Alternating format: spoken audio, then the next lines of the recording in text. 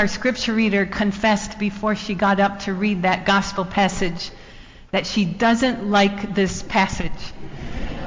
And she was hopeful that there would be some good news found within it. And I told her, I agree. Let us pray.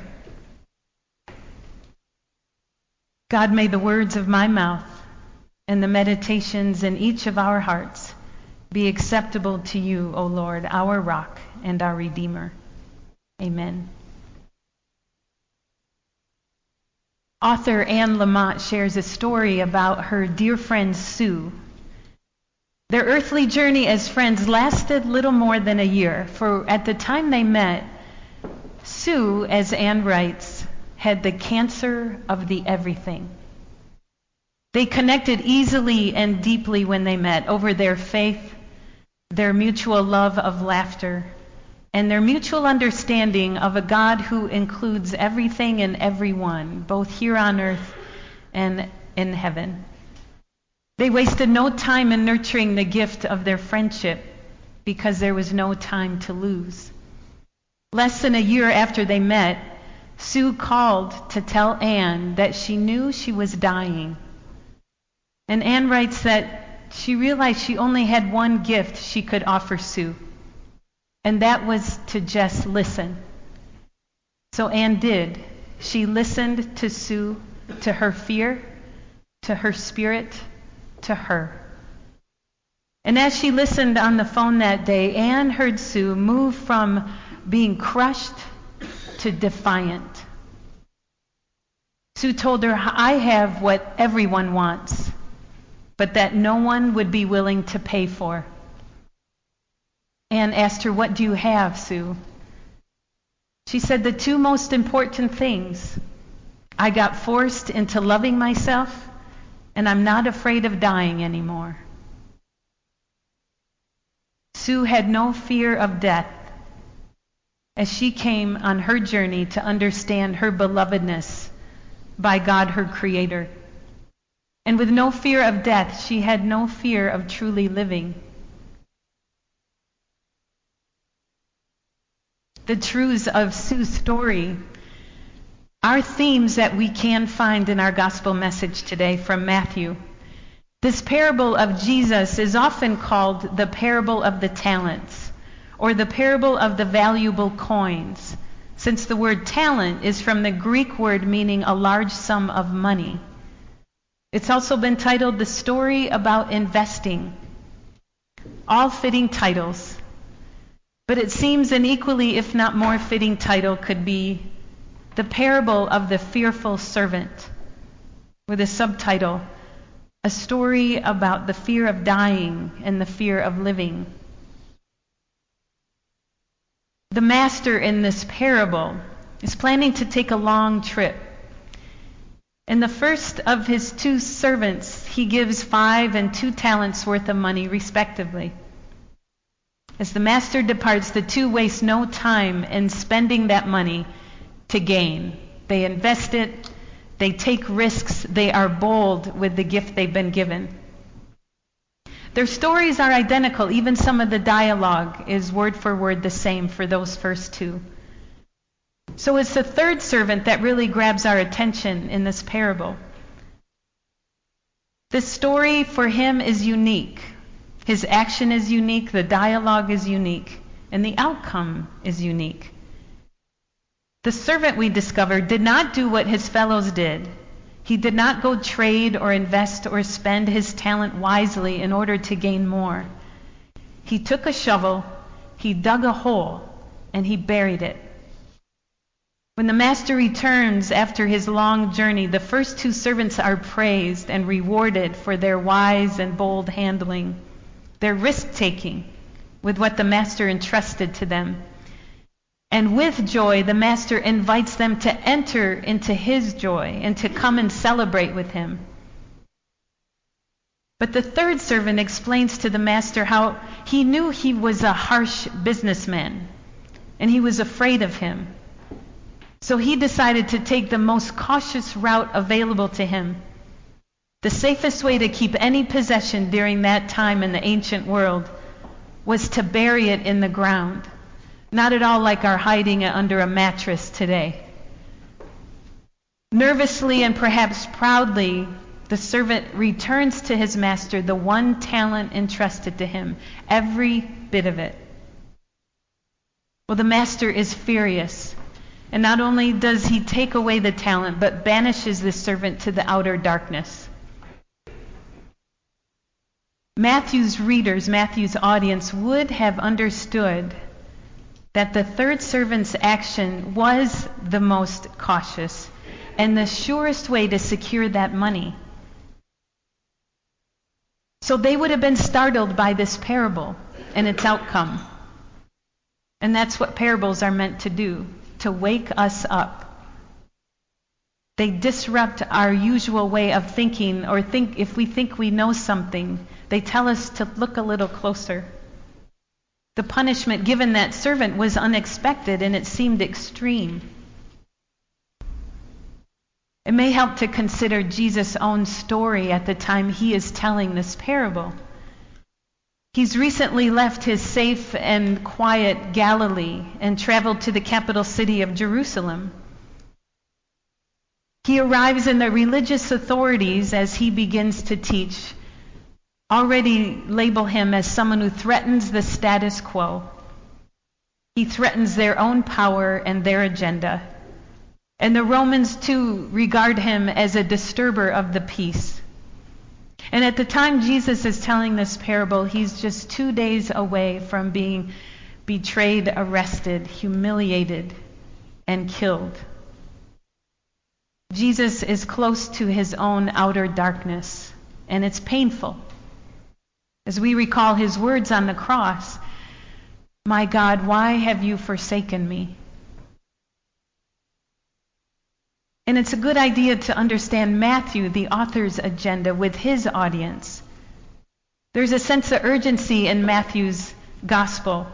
Jesus has left the earth, and these people are living in the time in between when Jesus left and his promised return. But it has been some time. And Matthew needs to encourage the early church on how they are called to live. That they are to take seriously the responsibility entrusted to them as followers of Jesus. They are the ones sent into the world to tell the good news of God's love and to help further God's realm. And there are so many people still living in outer darkness of fear that there is no time for cautious living, no time to play it safe, to stick close to home, to be silent with their mouths. There's no time to bury the good graces and gifts of God's abundance in the ground. Rather, they are to let their Christ light shine, because the world needs to be unburied from its fear and its loss. When we bury our portion of God's grace and provision, we bury ourselves, and we bury the offering of God's joy. We may look at our own lives and wonder, what can we do with what we have? We may decide that we don't have many abilities that might work to further God's realm, or that we're such a small part of this big universe, how could it matter? Or am I just really not enough? The parable tells us the master gave to each according to his ability. The master honored right where they were, without judgment. A talent, this sum of money, is huge. To be more precise, it's equal to wages for more than 15 years of labor. So this master is extravagant in generosity. Even one talent was an enormous sum of money. The master knew just what each servant would be able to handle and lavished them with gifts of this talent. Friends, we are born with enough in God's eyes. We are born with enough ability to carry out our unique call with our unique talents, our time, our treasure, as we serve together with our common calling to further God's realm. Whether we have a tiny teacup or a 64-ounce mug from UDF, the promise of the scriptures is that God's grace will overflow our cup always. So we have nothing to fear. As the Apostle Paul says, "My grace is sufficient for you," says the Lord, "for my strength is made perfect in weakness." In the last days of Sue's life, Anne Lamott's friend, she and Anne took a ski trip to the mountains. By this time, Sue's body had withered from the cancer. She was 110 pounds on a 5'9" frame. On her skis, she was wobbly and trembling. And other skiers turned to stare at her because she was so yellow, so jaundiced, and so thin. Sue had not been skiing for years. And Lamott describes the scene that Sue, overly gingerly at first, the air was so thin, and with cancer in her lungs, it was difficult to adjust. But then Sue pushed hard down on her poles and started to sail down the mountain. At some point, she stopped to turn around to look for Anne, who had fallen right away, which Anne did a lot. Sue waited for Anne to get back up and to meet her down the mountain. And when Anne reached Sue, Sue taught her one of the most important things, and that was how to fall better. Sue said to her, "You're so afraid of falling that it's keeping you from skiing as well as you could. It's keeping you from the joy." So each time Anne fell, Sue taught her how to get back up.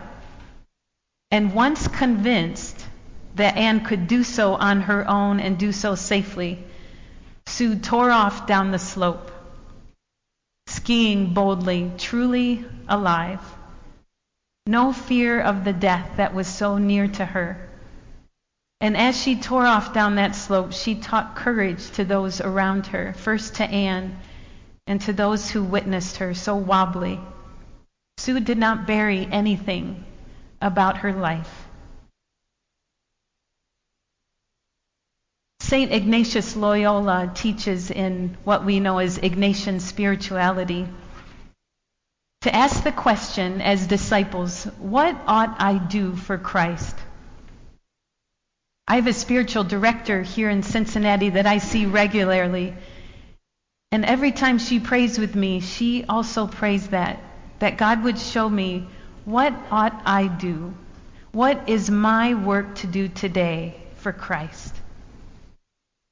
And Ignatius teaches we are not to be shy about this seeking an answer in any way, but we are to boldly ask God, what do you want for me, God? Show me the way. And whatever we hear when obstacles arise to that path, we are to practice the principle of doing the opposite. If you don't feel like praying, pray more. If you're drawn to riches and accumulating wealth, give some of your money away. If you dislike or are annoyed by someone, spend more time with them. If you're afraid of falling while skiing, keep skiing anyway, and you'll learn how to get up, and probably you will fall less often. St. Ignatius wasn't much to sit around and wait for things to happen.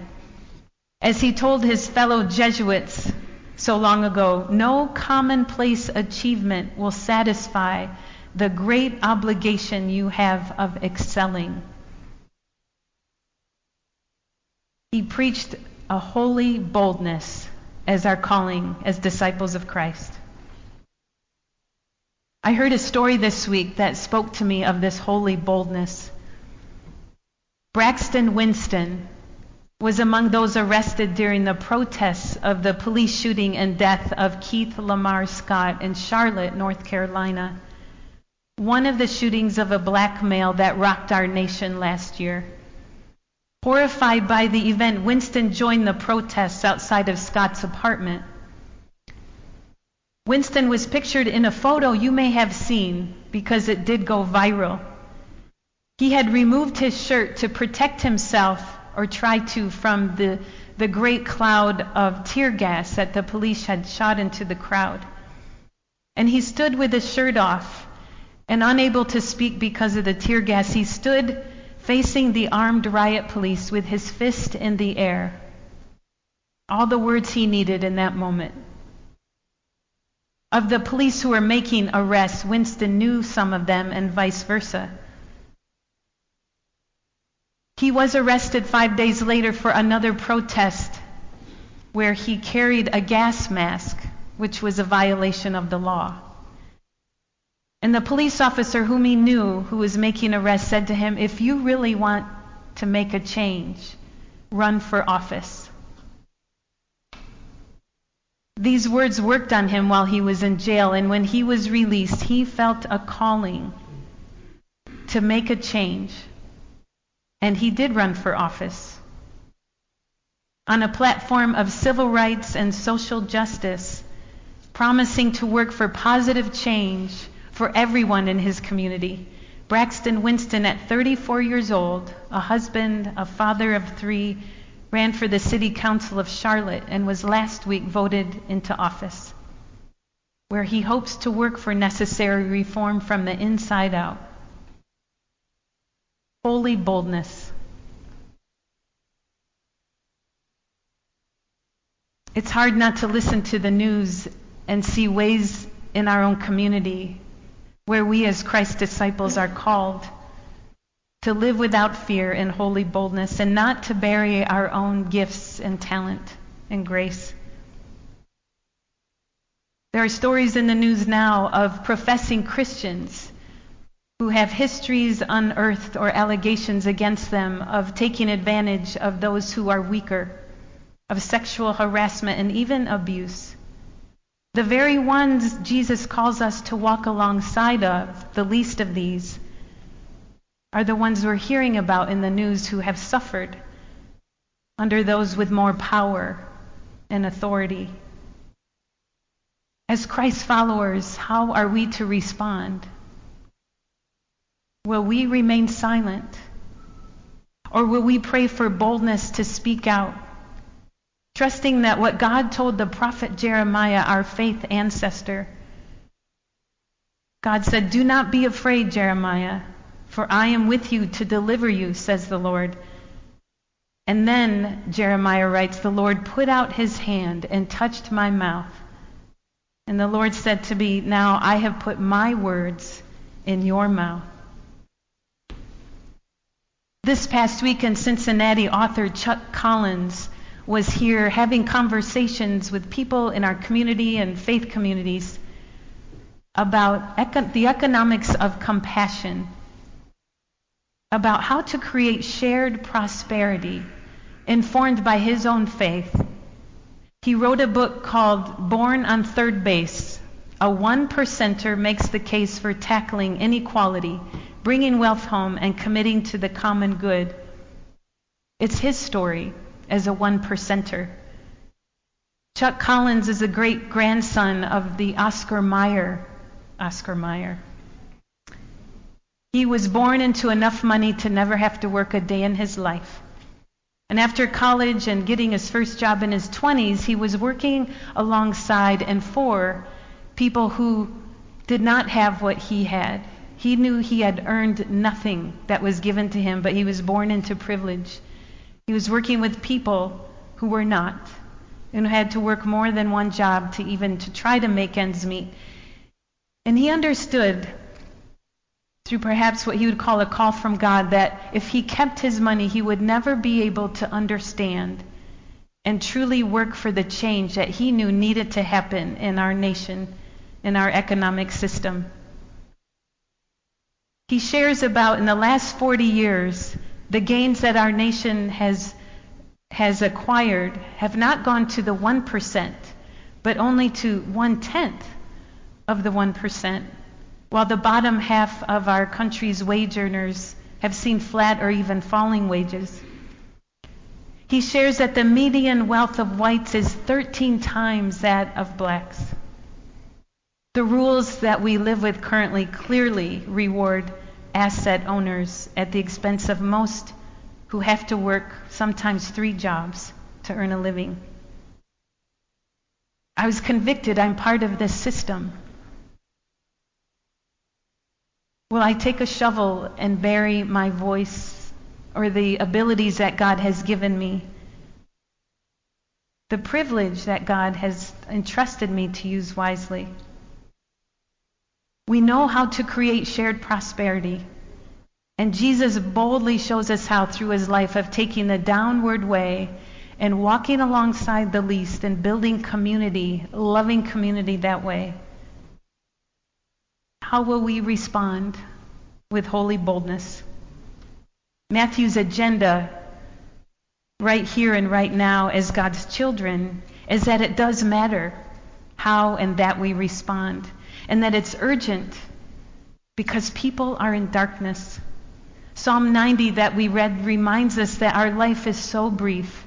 We're like a blade of grass that is alive in the morning and withers by night. There's little time to act boldly to help the world out of outer darkness. We're about to enter a season of waiting and hopeful watching, the season of Advent, as we wait for the promised return of the Christ, the Messiah.